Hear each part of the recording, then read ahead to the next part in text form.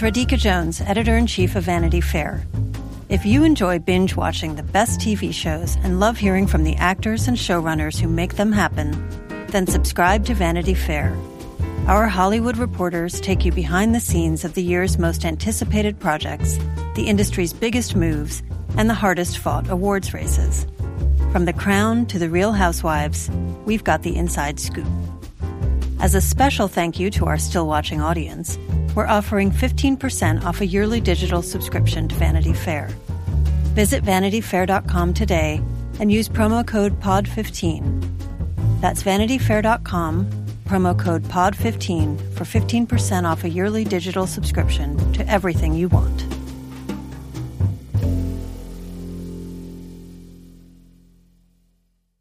The Romanovs. I'm Olga Romanov. Michael Romanov. He said he was a Romanov? You know she's a Romanov. Checking in for a Romanov. I'm a Romanov. So tired of this Romanov shit? Nicholas Romanov. I could be a Romanov. He's Romanov too. Hello and welcome to Still Watching The Romanovs, an unofficial podcast about the Amazon series The Romanovs. I'm Vanity Fair senior writer Joanna Robinson. And I'm Vanity Fair chief critic Richard Lawson. We have been taking a little break from our Let's Follow a Series from Start to End format on the Still Watching show that Richard and I do. But we are back with a new series, The Romanovs, by Mad Men creator Matthew Weiner. And we will be following this week by week. It is not a binge show, despite the fact that it's on Amazon. It is being released over the course of 7 weeks, 8 episodes. This first week, they dropped 2 episodes. So in this episode right now, we are going to be talking about episode 1, The Violet Hour, and episode 2, The Royal We. We have an interview with actress Carrie Bechet, who is in The Royal We, and she will be talking about all of that goodness and the literal cliffhanger ending of that episode. So we'll be spoiling everything up through those first 2 episodes in this podcast, but nothing about the future of the series, and we will all be enjoying that together week by week. Richard, why did we pick The Romanovs as our next series? Well, just because it's so sprawling and has this huge cast and it's about well, in some cases crazy rich people and, we're Vanity Fair. We like to cover crazy rich people. And royals. Yeah. So it's really, it's up our alley in that sense. Also, if people have listened to past episodes, they know that, Anastasia, which, was an animated film that you and I wrote and directed 20-something years ago. Right. So we've had a Romanov thing for a long time. Yes, as Precocious Children, Richard and I wrote and directed and hand drew each cell of the animated film Anastasia, starring the voice talents of Meg Ryan and John Cusack. We will be referring to that film throughout this podcast, I can guarantee you. So, you might want to rewatch that if you haven't. Because we are still watching Anastasia. You don't want to miss any of our bar talk, the bat jokes. So, and we should maybe recap for the listeners, what happened to the royal family of the Romanovs, just so they have, the context. But to be clear, this isn't a historical, obviously, series about the Romanov family. Rather, Matthew Weiner has decided to position an anthology series around this concept of each person in every episode claims to be, a descendant of the Romanov, the Russian royal family, the Romanovs. There is, I'm about to do some very rough and tumble history. Stay with me. But basically, the Romanovs were the royal family in Russia. They were, overthrown, exiled, executed, but there was a whole bunch of mystery around, what happened. Tsar Nicholas was executed and along with his children.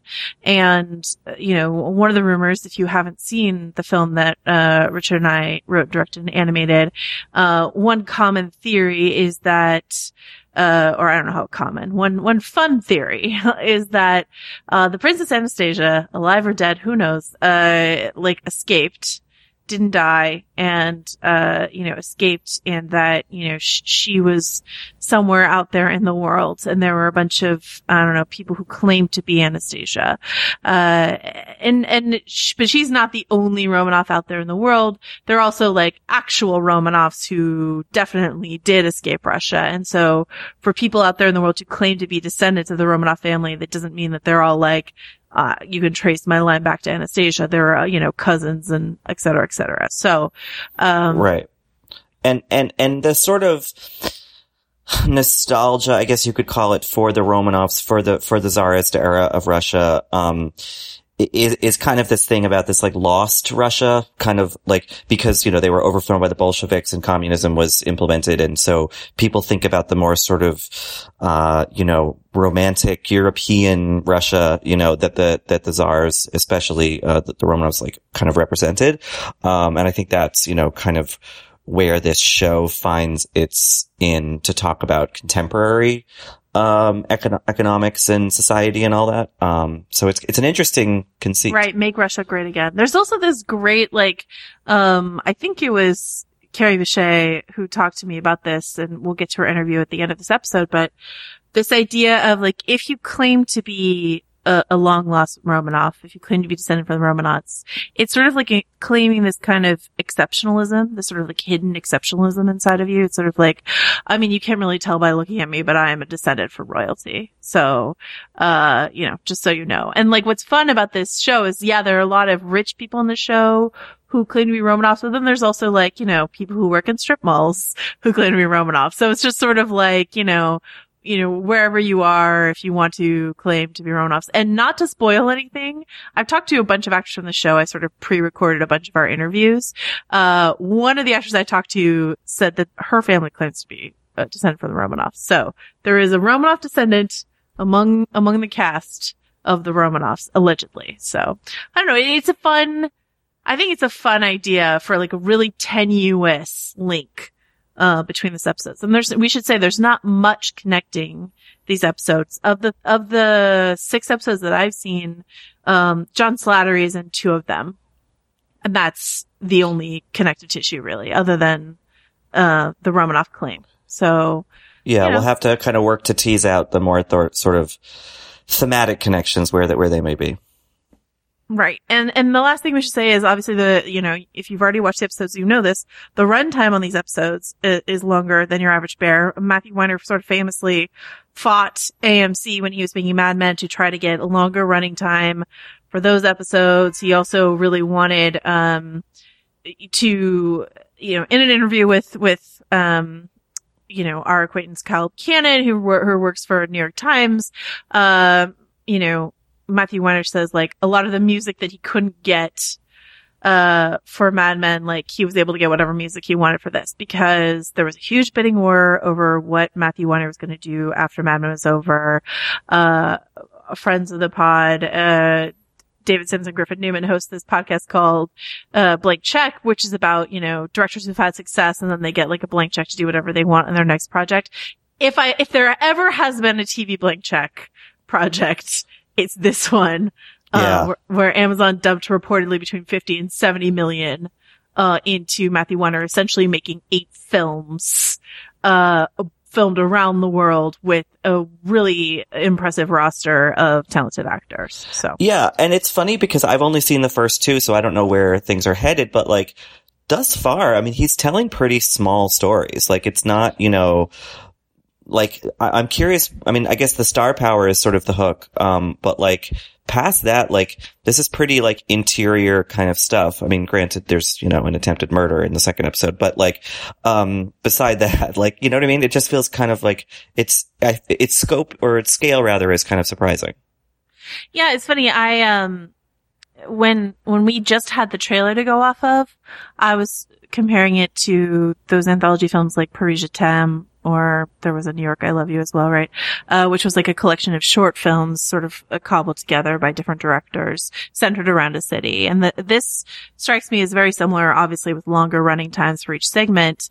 And yeah, like I don't want to use the word binge because Matthew Weiner definitely did not want anyone to binge this series. It's being released week by week in a like sort of rule breaking, format for Amazon. But, it felt like I was at like a mini film festival and I watched like 6 sort of exquisitely cast independent films with, like really just small stories, well acted. So, it's incredible that Matthew Weiner got away with this. It's how I feel about it, Yeah. So. And all the music you mentioned, I mean, he's got so many like Tom Petty, Cake's cover of I Will Survive. Like, it's just, it's jam-packed. It's a little maybe on the nose sometimes, but like, I guess if you have the access, why not, use it? Honestly, it's interesting that he wanted to do more with the music for Mad Men, because I always really loved the music for Mad Men because it felt like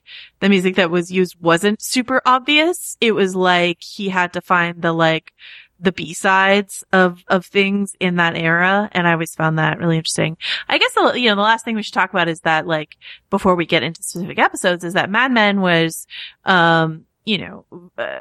beloved by critics, not as widely seen as a lot of other, prestige dramas, but is nonetheless sort of iconically in the canon. At least Don Draper is. But it was an exploration of sort of, shitty upper class, white male privilege was a lot of what that was examining, and the way in which, those petty desires have sort of been repackaged and sold to us, the American consumer. And so, the Romanovs also, I think, explores that very much so in these two episodes. I see two like sort of fractaled versions of Don Draper in these first two episodes, that we're about to talk about. What, if any, fingerprints from Mad Men did you see, here? I think, yeah, certainly that sort of, inquiry into the, a crisis of maleness or something, is there. I think also the sort of shows share a kind of an eye for unexpectedly quirky detail. Like, you think of Mad Men being a funny show, but it could also be a weirdly weird show. And I think there are like traces of that weirdness in this. I mean, the whole premise is weird. Yeah. So like there's that right there, so I'm kind of curious because like writing for people in the 1960s and I guess early 70s, like they got to it at the end of that show, maybe, is a very different enterprise than writing contemporarily, what would a Julian Fellows script set now be? We don't know because he doesn't do that as far as I know, Yeah. So it's curious to see. I mean, Matt Weiner's one foray post Mad Men into contemporary writing was a movie called Are You Here? I believe they changed the title to, from You Are Here, with Amy Poehler and Jack Black and Owen Wilson, I believe. That was a complete flop. So I mean, I'm so far so good, I think, but it'll be interesting to see because I've seen less than you, so I'm eagerly anticipating what's to come.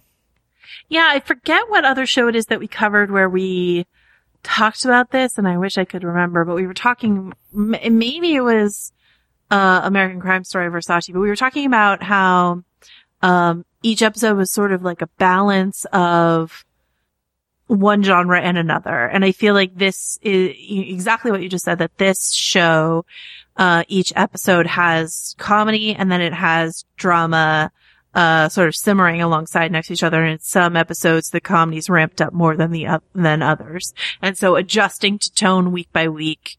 I think if you watch this week by week, it will be less of a jarring experience than me watching 6 back to back, which is exactly, once again, how Matt Weiner did not want his show to be watched. Right. So week to week, it'll probably be less of an interesting transition, but there are some episodes that are like I would call out and out comedies.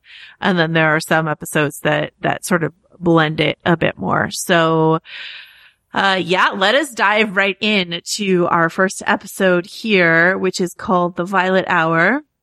And, it stars, Marta Keller, Aaron Eckhart, Inez Malab, and Louise Burgoyne. Aaron Eckhart being the most familiar face to American audiences, at least. And this tells a story of, a rich, older, bigoted French lady, her nephew who is, I don't know. I go back and forth throughout the episode whether or not I think he's a good guy. His definitely not great, girlfriend. And then the young woman that they hire to take care of this, aging woman who they are waiting for her to die so they can get her beautiful apartment. So, that's some of the morbid comedy aspect as you get either from, this older woman's, bigotry or, the morbid nature of her nephew and his terrible girlfriend just waiting for that apartment. And then the story is one that I feel like we've seen a couple times, which is like, this bigoted older woman because she has, a young, Muslim woman working for her she particularly likes because this woman who's working for her has, some steel in her spine and all this sort of stuff, comes to, whether or not she changes her mind broadly about her certain views on race, certainly changes her mind about this one specific, employee. We find out more about this older woman and maybe some of, the harder things that she's gone through in her life. And, we get this little side romance, between the nephew and, the healthcare worker. Yeah, you could call it perhaps, I don't know, feeding Mademoiselle Daisy. Right, sure. Exactly. So I really liked this. I liked all of the performances a lot. Aaron Eckhart's character is sort of a, like I said, like a Don Draper version, as far as I can tell, where like there's a part where his terrible girlfriend says something like, "Oh, what are you gonna just like flirt your way out of this?" And then he like kind of effectively does. And I don't know, it's like Don Draper where I was just always like, I can't tell if I'm rooting for you. There are parts of you that are inherently like moral and upstanding, and then there are parts of you that are really scummy, and I'm just not sure how to feel about you. And that is sometimes a fun, conflicted space to live in. And Aaron Eckhart, like strong and square of jaw, is very much John Hamm type to me. So, what did you think of all of this? Yeah, I mean, I think it was interesting casting because Aaron Eckhart is not the first person I would think of when it was like, guy who loves living in Paris, you know? Sure. You know what I mean? Like, yeah. He's more at home, like, not on a ranch exactly, but like, in America, for sure. Right. So that's interesting. And, I think that, I think the romance aspect of this doesn't work as well as the Mademoiselle Daisy aspect does. Right. Partly there are some optics in that, she's half his age and he's in a position of power and she's not. And, there are things like that kind of give it an uncomfortable edge. But I think that like, this is an American guy writing about a very potent and present and current, political and social, conflict in France and in Western Europe, largely, about, what to do with an idea of Frenchness, and so it's kind of this funny irony that this woman is clinging to a Russian past while also deeply defending a French past as if, while then denying someone else the sort of opportunity to go from one thing to another thing, even though Hajar, the young woman in it, was born in Paris, So I think that political stuff works a lot better than the kind of Deus Ex Machina or Deus Ex Baby, that the Aaron Eckhart stuff kind of brings to it. It's interesting because that Deus Ex Baby thing, that like, I don't know, happy ending, I guess. I don't know. It just reminds me of, once again, not to make this all about Don Draper, but like, it just reminds me of any given season, not series finale of Mad Men where like Don Draper's found another woman and this time it's gonna like, I don't believe in this marriage of Hajar and Aaron. Like, she's way too good for him. And I feel like she will figure that out and, but keep the apartment and like have her Romanoff baby there and stuff like that, it just doesn't feel like a happily ever after, despite his magnificent beard in the end. But, yeah, it's interesting. There are some interesting optics and it's always a question mark for me whether or not this episode or all the episodes are actually interrogating those odd optics that they set forward, or if, it's blind to the various, things it's setting forward. And I want to err on the side of is interrogating, here. Yeah. I mean, I think we've talked about it on this podcast. Again, now I don't remember about what show, but like, I think that it's tricky because at a certain point, commentary becomes context, or content. Like you know, a lot of things hide behind a sort of ironic distance or something in a way to just do the bad thing. Yeah. You know, like I'm thinking about Mid-90s, a movie that's coming out, I don't know, this month, who cares? It's terrible. But like, it's just like Jonah Hill getting to call people faggots, you know, for an hour and a half and then be like, but that's what we were like when we were teenagers in 1995 or whatever. And you're like, yeah, but you're still doing it in 2018, you know? So I think there's a little bit of that, and some of it, you know, relates a bit to Weiner's personal life, which we'll get into, I think, you know, in another episode, perhaps next week. Something that we're very aware of, just by the way, listeners. You know, so I think that I think that you're probably on the right side of things, Joanna, in kind of erring on the side of, you know, seeing it as commentary. But like, I think that doesn't always let people off the hook. Absolutely. I mean, I think we probably talked about it in terms of Westworld, because I think Westworld is one of those shows that like tends to have its cake and then critique the cake too, you know what I mean, sort of thing. And so like when you talk about having sex or nudity, or there's something about this, and this is not a reference to what you just said about anyone's personal life, but there's something about this project that also feels very Woody Allen to me in places. And Woody Allen is a creator that I've given up entirely, and I'm fine with that. But it was interesting to watch this and feel some, you know, like some of that like Midnight in Paris sort of vibe of like an American being like, oh, like Paris, it's just so, you know, romantic. And then a Parisian being like, you're such a tourist. What are you even doing here? So, I don't know if it was just Corey Stahl that made me think in the next episode that made me think of Midnight in Paris, but do you know what I mean? That like sort of Woody Allen at his best, not Woody Allen at his worst, vibe here. Yeah, I'm sad to hear that you've given up on Woody Allen, because I think that his next movie, in which Tommy Lee Jones, starts dating Millie Bobby Brown, is going to be great. I can't wait.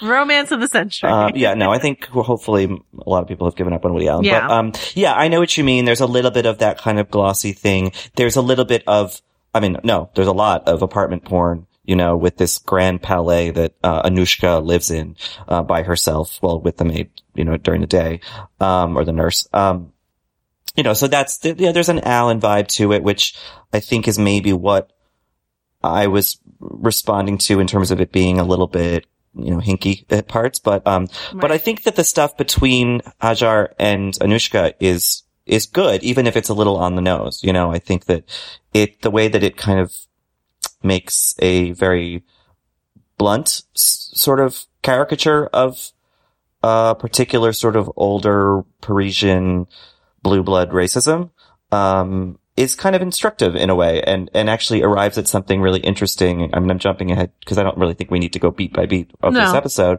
Yeah.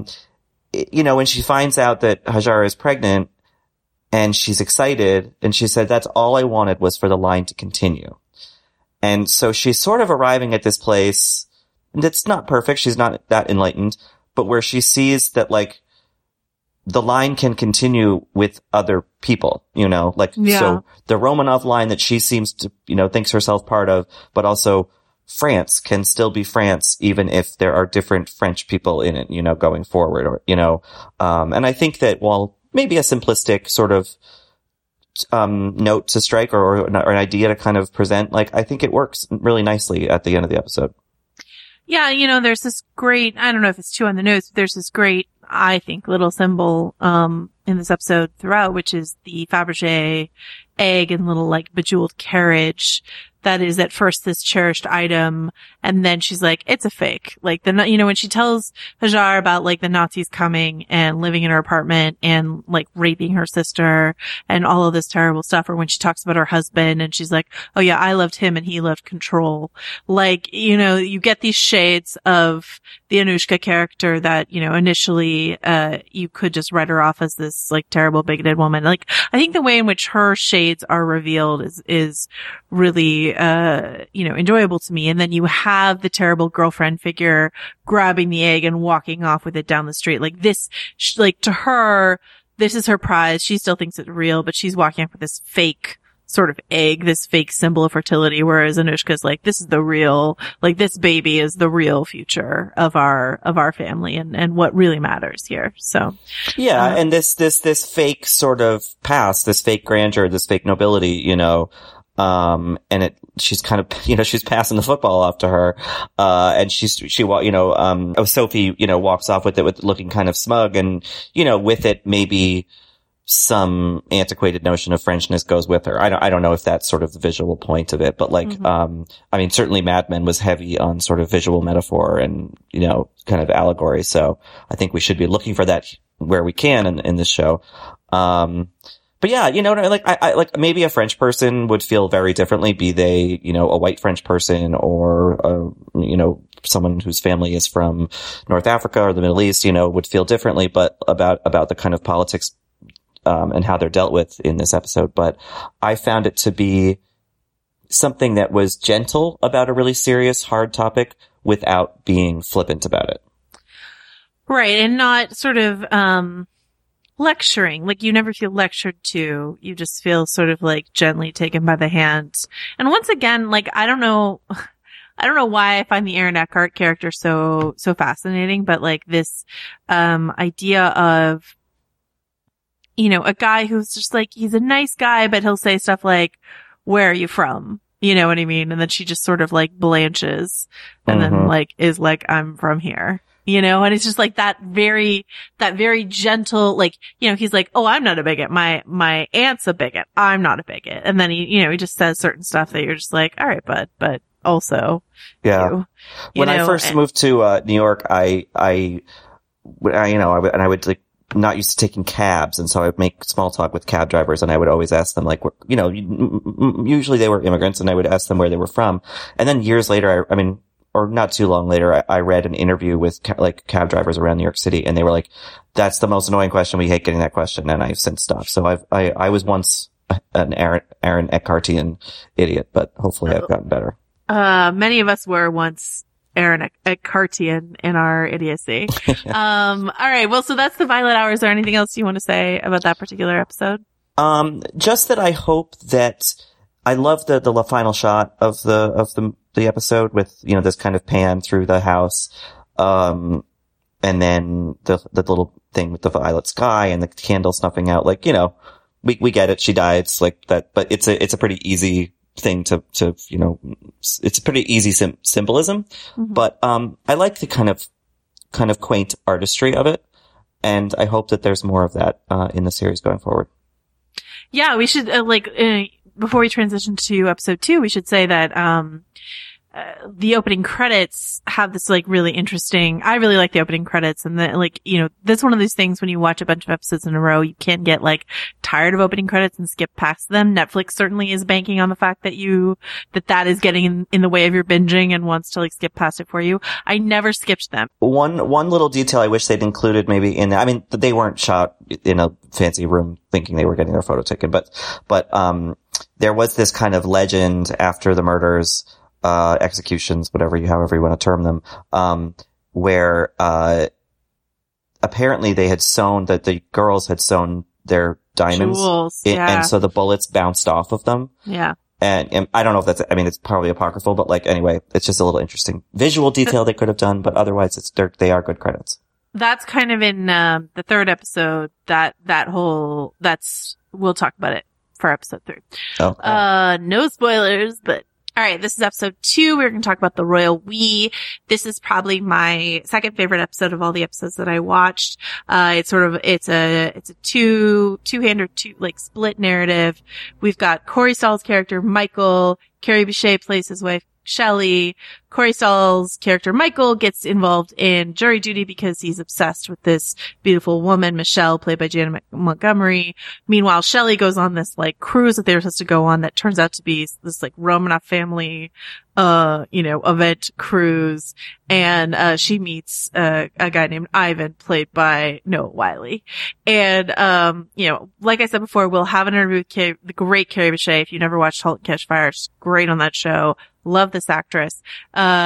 She the only question I'm mad at myself for not asking her was like, what was more attractive to you in this project, working with the creator of Mad Men or getting to go on a cruise boat and flirt with Noah Wyle? Because like that's not bad work if you can get it. So yeah, so we have these two narratives, and something that I was struck by watching it is like how much I hated spending time with the Michael character, Corey Stoll's character, despite the fact that I love Corey Stoll as a performer. Yeah. How much I was frustrated by and did not want to watch this episode because I feel, because I feel like I've seen that story a million times and I just don't need to watch like a husband behaving badly and being disgusting.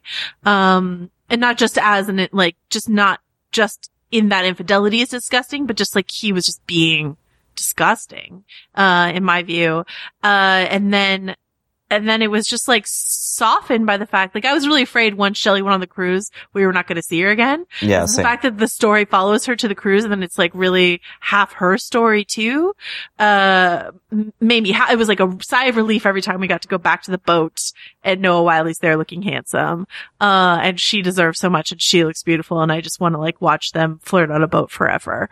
That balance really helps, like it further soured the Michael story, but I was just so relieved every time we got back to Shelley's story because the episode ends with Shelley. I feel like it's at first you think this is shitty Michael's story, but it's actually like Shelley's story of release and freedom. Well, that's the thing. It's like, yeah. I think that's where the commentary comes in, you know, about the sort of maleness, because it starts and you're like, it's kind of this like, I don't know, John Updike-y kind of like short story about this guy who's like meets a woman at jury duty who likes true crime. And, you know, there's kind of this like this kind of sexual exploration sort of thing happening where, you know, that's, but, you know, with the common man. And so I was like, oh, like another of these. But then by the end, they're like, no, that guy sucks. Like, yeah. Clearly. And this has been about her because, you know, we don't necessarily know what her, what exactly is ailing her in life. But like, and maybe that's the point that we're like, wait, but we should have been looking there because, you know, she says at the end, like, I can't believe it took this to realize it's over, but it's over, you know? Yeah. And then it, you know, ends with her smiling in the car. So, I think it does an interesting inversion. And it also makes Michelle, the character played by Janet Montgomery, who, Michael sleeps with, who's on the jury with him, you know, she kind of in that scene in the car toward the end is like, what, like, oh, you thought this was like, you know, he's just painted to be the idiot. And I think that, that must be in some ways, the show kind of making a commentary on, that whole thing. Right. Like I mentioned before that I feel like both in some way, Aaron Eckhart's character in the first one and then the Michael character, in this one are versions of Don Draper. And like Michael strikes me as someone who like thinks he's a Don Draper, but he's an idiot. But like maybe Don Draper is an idiot too, you know? But there's a scene that I love, that's included in this episode when he comes home from jury duty, like somewhat early in the episode, and she's at home and she's like helping some guy with his taxes and they're both like stoned. And it's not like she's not having an affair. And I also like that she doesn't have an affair with the Ivan character either. She's not having an affair with this guy, but it's just sort of like, this is a glimpse of what Shelley's life should be, where she's just like, she's good at, you know, she's helping someone with their taxes because she's like smart and good at that. They're like gently stoned and having a great time. And they're, you know, they're going to order pizzas because that sounds delicious and fun. And it's like, this is what Shelley's life should be. And like the problem in her life is her terrible, shitty husband. And as soon as she gets out of that, she's going to have a great life. And I'm really excited for her. So, yeah. And then it takes this, I don't know why I thought of, Agatha Christie in the end, but you know, it takes this like, turn in the end where like he tries to push her off a cliff and then it's this very darkly comedic moment where she's not dead. She's hanging. She's like, you asshole, you just tried to kill me. And he's like, bless Corey Stoll for allowing himself to look so ridiculous, because he's like sweating and scrambling and just looks like so oafish and terrible. And he's like, what? No, I didn't try to kill you. And she's like, I know exactly what you tried to do. And it's just, I don't know. It's a really great moment, I think. So. Yeah, it's sinister and funny at the same time, more funny than sinister. Although I'm a little bit annoyed at the episode because after I watched it, I like fell down this like far too long, hole of reading about Scott Peterson. Like, oh, yeah. Like wife killers, and it was just like, ugh, why am I reading this?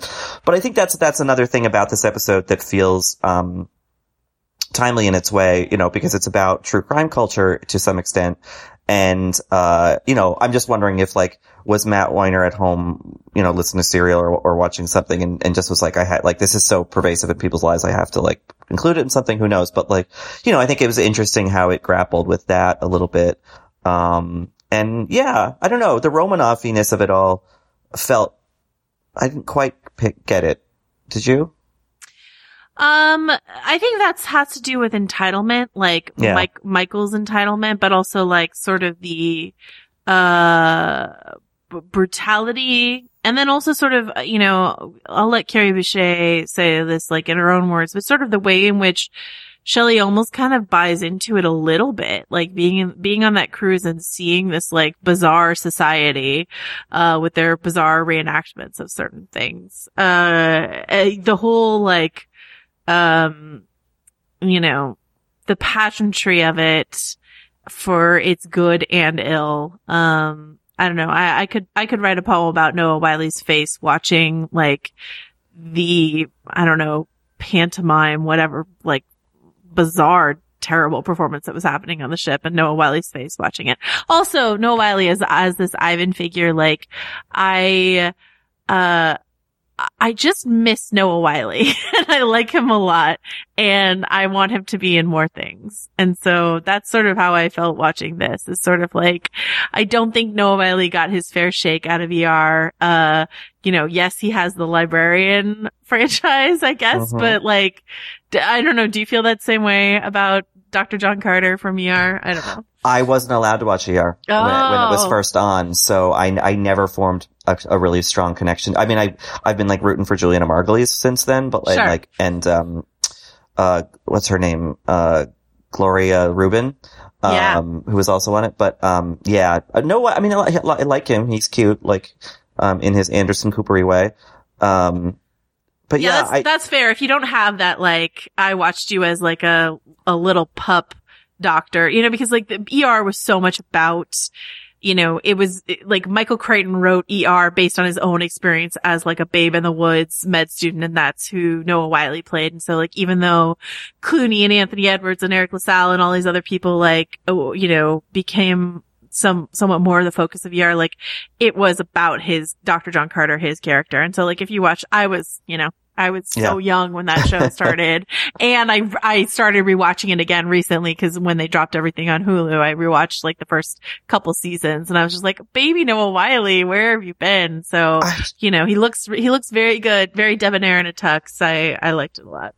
I just think it's crazy that you had time to watch ER because that was like, 95? We were like deep in Anastasia at that point. I know. Well, listen, I didn't tell you, but I would go home. I was like really ripped up and excited about the project. And so like on my sleepless nights, I would watch ER. So I see. But yeah, in terms of the Anastasia of it, the Romanoff of it, like, okay, so Corey Stoll is, his character, Michael, is in therapy, crying, thinking about Michelle, this woman he's had one, magical night with, and, saying, I want that, like, I'd rather die than not have that, this kind of fantasy, this grand romance, blah, blah, blah, blah, blah, that then led him to a monstrous act of violence, and yet he still felt sort of, almost in the right for wanting it and doing anything to get it. It's like, that's what some nostalgia for royalty is, isn't it? That's like for, a ruling system that, there's a reason the Bolsheviks revolted. Things were not great for not rich people in Russia in the turn of the century. So, I think maybe it ties in all there, a little bit less, on the nose than in the Violet Hour, but, effectively. Well, I think that I just think of the Michael character as just deeply entitled. Just all the things he whines about, when he's whining to her at the beginning about like how she sets his, like, just flinging all these unfair accusations at her about like how he works or his like, the weird like haranguing he gives the teen that's come to him for like help getting into college, and he's like, aim low, life is gonna disappoint you, like all this sort of stuff. Like he feels like he deserves so much, and what that attitude has brought him to is that he can't appreciate the fact that like he's married to, like, that's the thing is like Shelley at home is sort of, Carrie Bechet's a beautiful woman. The actress plays Shelley, but like, at home, she's sort of like, whatever, she's wearing sweats. But like when you see her all dolled up for the ball, you're like, you kind of want to be like, stop ogling this woman on your jury duty. Your wife is a damn knockout. Like, what are you even doing? And it's sort of like, it's that, you can't appreciate what you have. You feel like you're entitled to so much more. He feels like he's entitled to someone who looks like Janet Montgomery, which like, it's not about like looks and stature or whatever. Corey Stoll is a very handsome man, but it's just about like whatever that shiny thing is that's just outside of my reach. That's what I deserve. And that will make me feel important. And because I'm royalty, don't you know? Yeah. And, she was his Fabergé egg or something. I don't know. Right. Or she was his like fancy apartment that Sophie wants so badly in the Violet Hour. Like, I think that is really interesting. A sort of psychological takedown of somebody. I think that because we spent so many years in anti-hero television, which Matthew Wenner helped, perpetuate.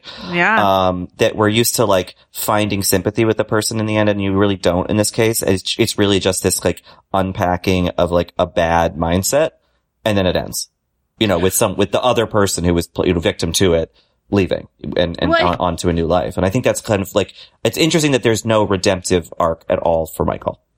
And it's interesting to me, the Shelley character, because I feel like that anti-hero age of television that you talk about, like for so long there was this problem with the wife character where, whether it was a problem within the writing of the show itself or a problem with the fandom. We've talked about this before, but I think obviously Skylar White on Breaking Bad is the prime example, but like, Betty Draper, I think in the first couple seasons was just seen as this like monstrous,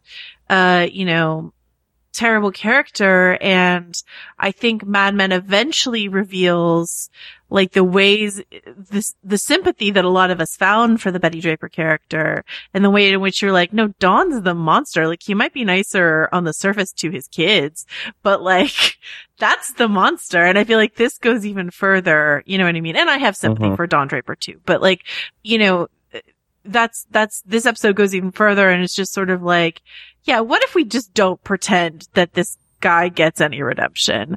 What if we just like, we recognize that his wife, who's great, is not the crazy one. Like Rita on Dexter is not the crazy one to be upset by her husband's behavior, or, Winona on Justified is not the crazy one for being upset by her husband's behavior. But they were painted as these like killjoys sort of holding their cool husbands back from their like crazy life of crime or whatever it was. And, that was a downside of that era of anti-hero TV, despite the fact that a lot of those shows are shows that I love. Like that was just something that they hadn't figured out yet. And that's something that this episode almost overcorrects, but I don't mind it. We get a story like this one, which is so much more satisfying to me to see Shelley drive away. There's also like, I don't know why I got this vibe, but this like interesting Gone Girl vibe. I think it's just because there's like that great shot in David Fincher's adaptation of the novel Gone Girl where like Rosamund Pike is driving, and it's sort of it's different because Amy is obviously like a much darker character. But just a shot of like a woman driving and feeling free from a marriage that was stifling her.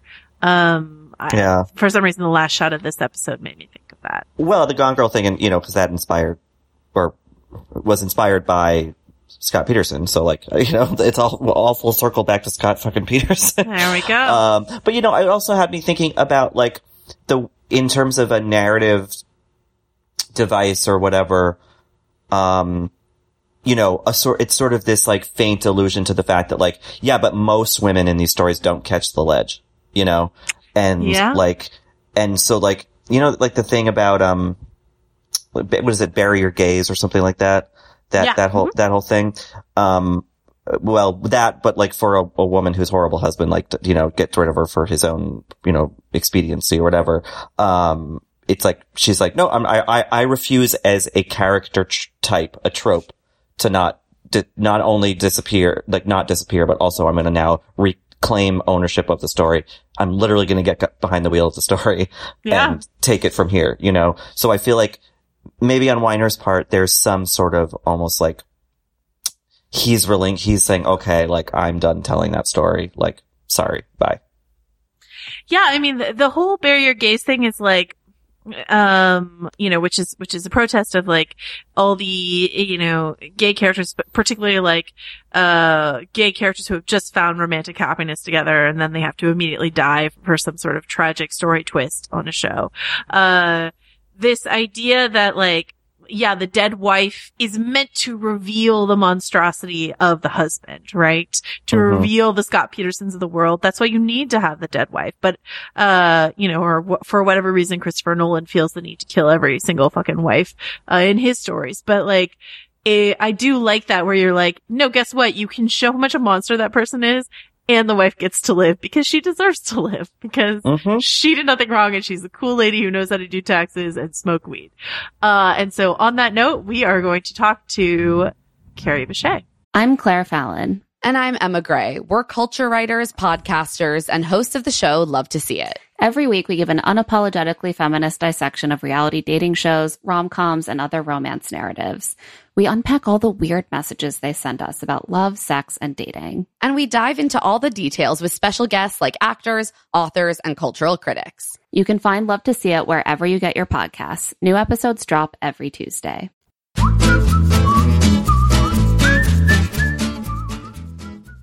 Hey, Joanna, how's it going? Good. Thank you so much for taking the time. I really appreciate it. Of course, I'm happy to. I just want to start off by asking you how much you knew about sort of the Romanoff family legend before you started filming this project. I knew very little. I mean, you know, plot points from the Disney movie Anastasia, maybe. But beyond that, I was a real neophyte. And I have to say, the more I learn about it, the crazier it gets. You wouldn't believe this stuff, but it's actually true. But it's fun to sort of piece it together as you watch these episodes because like a little bit of the history or the legend or the myth is sort of in each episode. And you have like a fairly Romanoff heavy episode with all the stuff that happens on the cruise that you get to take. What, like, were you encouraged to study up on the Romanoffs, or is it something that you just naturally wanted to dive into yourself? I think it was really just up to me what I wanted to learn about it. You know, the show doesn't actually, in my opinion, it doesn't have that much to do with actual Romanovs. Right. There's something in the fabric of that obsession, that sort of sense of entitlement or exceptionalism or something that really helps define the characters a little bit. But especially for, you know, I play Shelley, who married in, and her perspective on it is really as an outsider. So I think my not really knowing that much about it was probably pretty helpful, in fact. That's so interesting. And that's exactly sort of what I wanted to ask you, which was, you know, what you think thematically links these stories sort of through the Romanoff lens. And since you already helpfully answered that for me, then I'm curious. There's this part where Shelley is sort of watching some of the pageantry on this cruise ship, and I don't know, there's an expression on your face that just seems to be, I don't know, maybe like a dawning appreciation for something. And I was wondering, you know, in your mind, what Shelley is going through in that moment as she takes in all of this pageantry, as I said.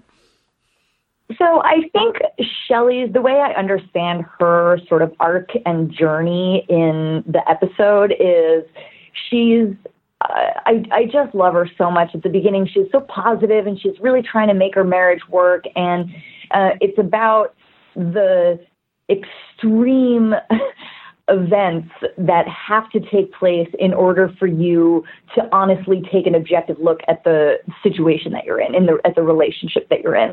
And it's clearly like a logical absurdity that it results in at the very end, that kind of jolts her into being able to see what her relationship is actually like.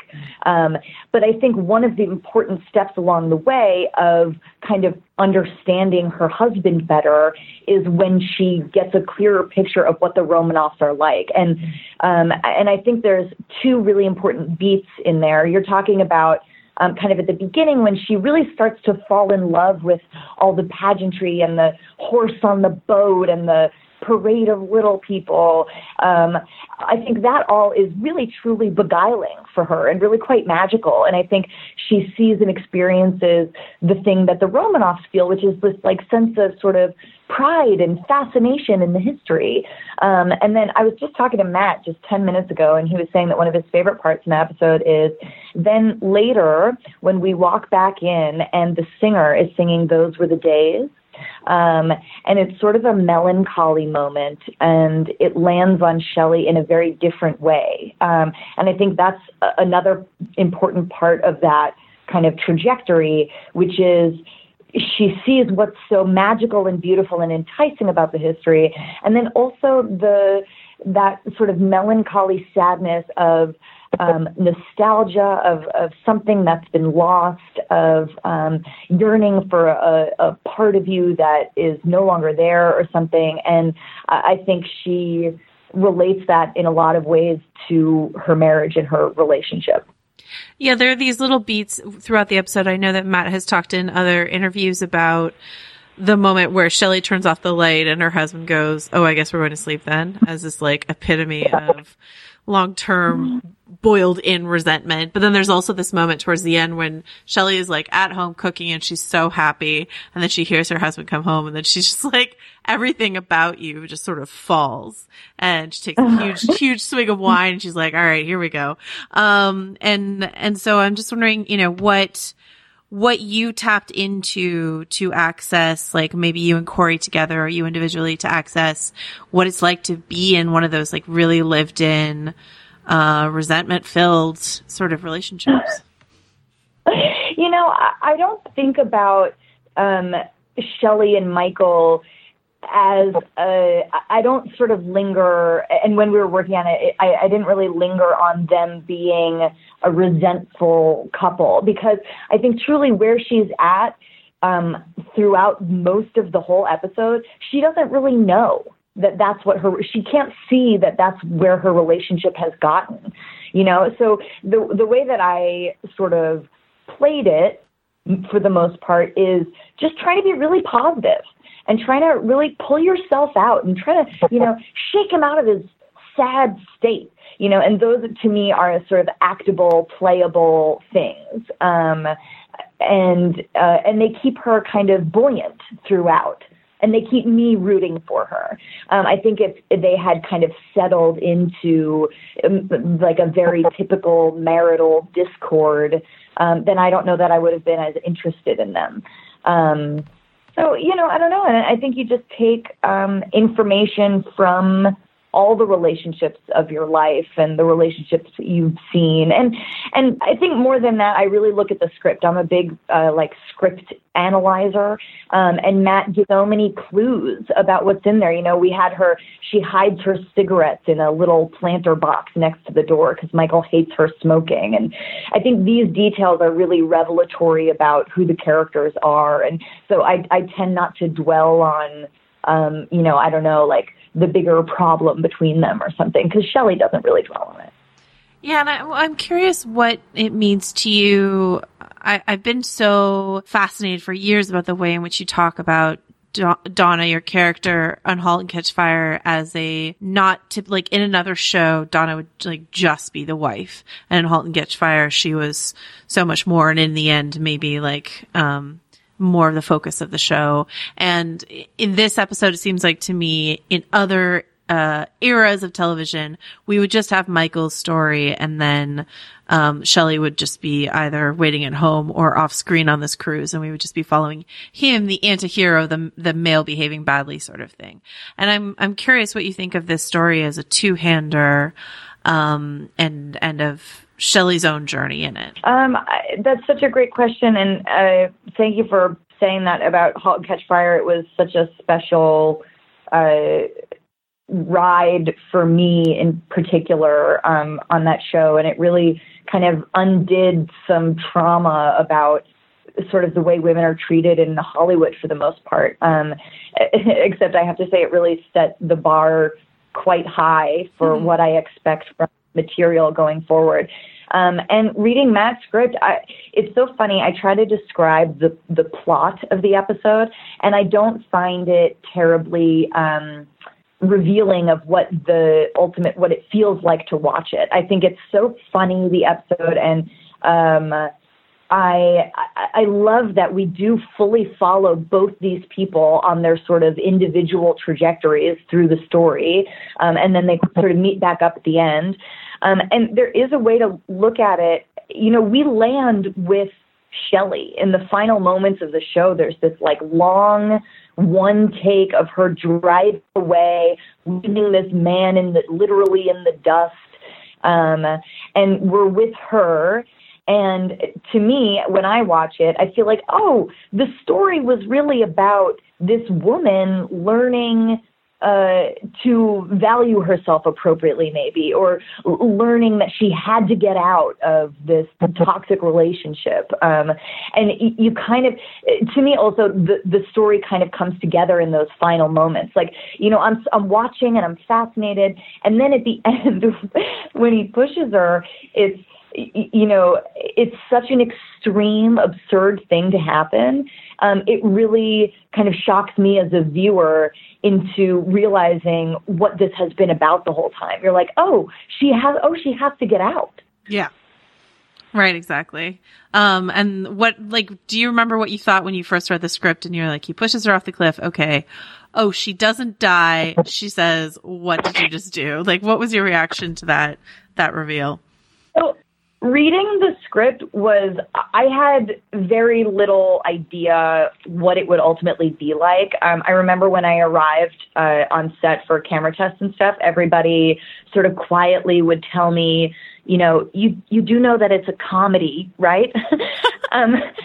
And truly, it's really hard to tell when you're just reading it on the page. And the end was completely shocking and felt like it came out of absolutely nowhere.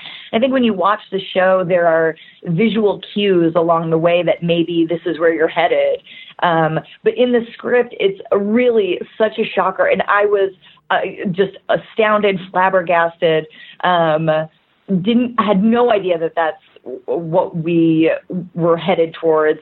And I remember in the table read realizing exactly how smart Matt is and how specific the writing is and really being able to find where it was funny. So, I loved the script from the get-go. I don't know that I totally understood it. But if you kind of let Matt take the reins, it's just been a really interesting experience sort of trying to act out his imaginary vision in his brain, you know? What does it feel like to you to be part of a show that is part of a larger whole, but still very much its own thing? Like, you've got John Slattery in this episode, and he appears in another episode, so it's like kind of the most connective tissue you have. I will just say really quickly that I know Matt has talked about repeated gestures, how he has his various characters make the same gestures over and over again as sort of a connection. But what other conversations, I guess, did you have around connecting this to the larger picture of the Romanoffs? Really very few. Matt really treated us like, you know, I think he can be sort of competitive, and I think he wanted us to feel like we were the only people he was working with. And so we had his full attention and focus. And it really felt much more like filming a movie than an episode of TV. I don't know anything about the other stories. I don't know what happens in them. I don't know what kind of genres they are.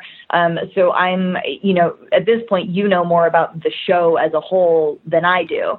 And I have to say, the only thing that's disappointing about working this way is I had so much fun on set with this group of people. The crew is so magnificent. They work so hard. They're so talented. He brought a lot of them with him from Mad Men.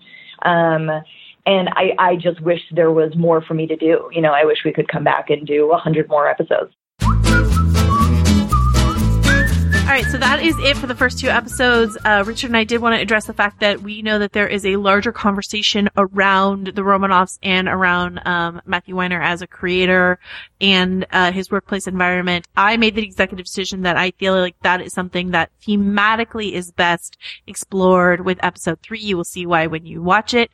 But that is why we were tabling that discussion, not because we don't want to talk about it, but we want to talk about it in a way that really supports our discussion of the work itself as well. So you can call us out for that if you want. You can email us, stillwatchingpod@gmail.com, and yell at us if you want. I will read all of those emails, but we will be talking about all of that next week. Richard, is there anything else you want to talk about before we close out? No, I think that's it. Oh, people should read Joy Press's interview with Weiner on VF.com. Great and in the magazine. Actually, buy the magazine too. Yeah, buy the magazine, read Joy Press's great profile on like what makes Matthew Weiner a very compelling creator, some of the questions around his process, Mad Men, her own story. It's a fascinating sort of blend of a bunch of different things. I really like what Joy did with that. So yes, do read that. Buy the magazine. Richard, until next week, where can people find your work? On VF.com, and they can find me standing at the edge of a cliff yelling at Corey Stoll, "Push me, daddy!" Where are you gonna be? Oh, well, you can also find my work on VF.com. You can find both of us on the award season podcast Little Gold Men. Award season's really heating up, and this is like a fun place to hear the two of us talk about all the films we're seeing and all the award season gossip that we're chattering about. But you can find me personally shrunk down inside a fake bejeweled Fabergé egg in a beautiful apartment. And until next week, we will see you then. До свидания. Les Romanovs. I'm Olga Romanov. Michael Romanov. He said he was a Romanov? You know, she's a Romanov. Checking in for a Romanov. I'm a Romanov. I'm so tired of this Romanov shit. Nicholas Romanov. I could be a Romanov. He's a Romanov too.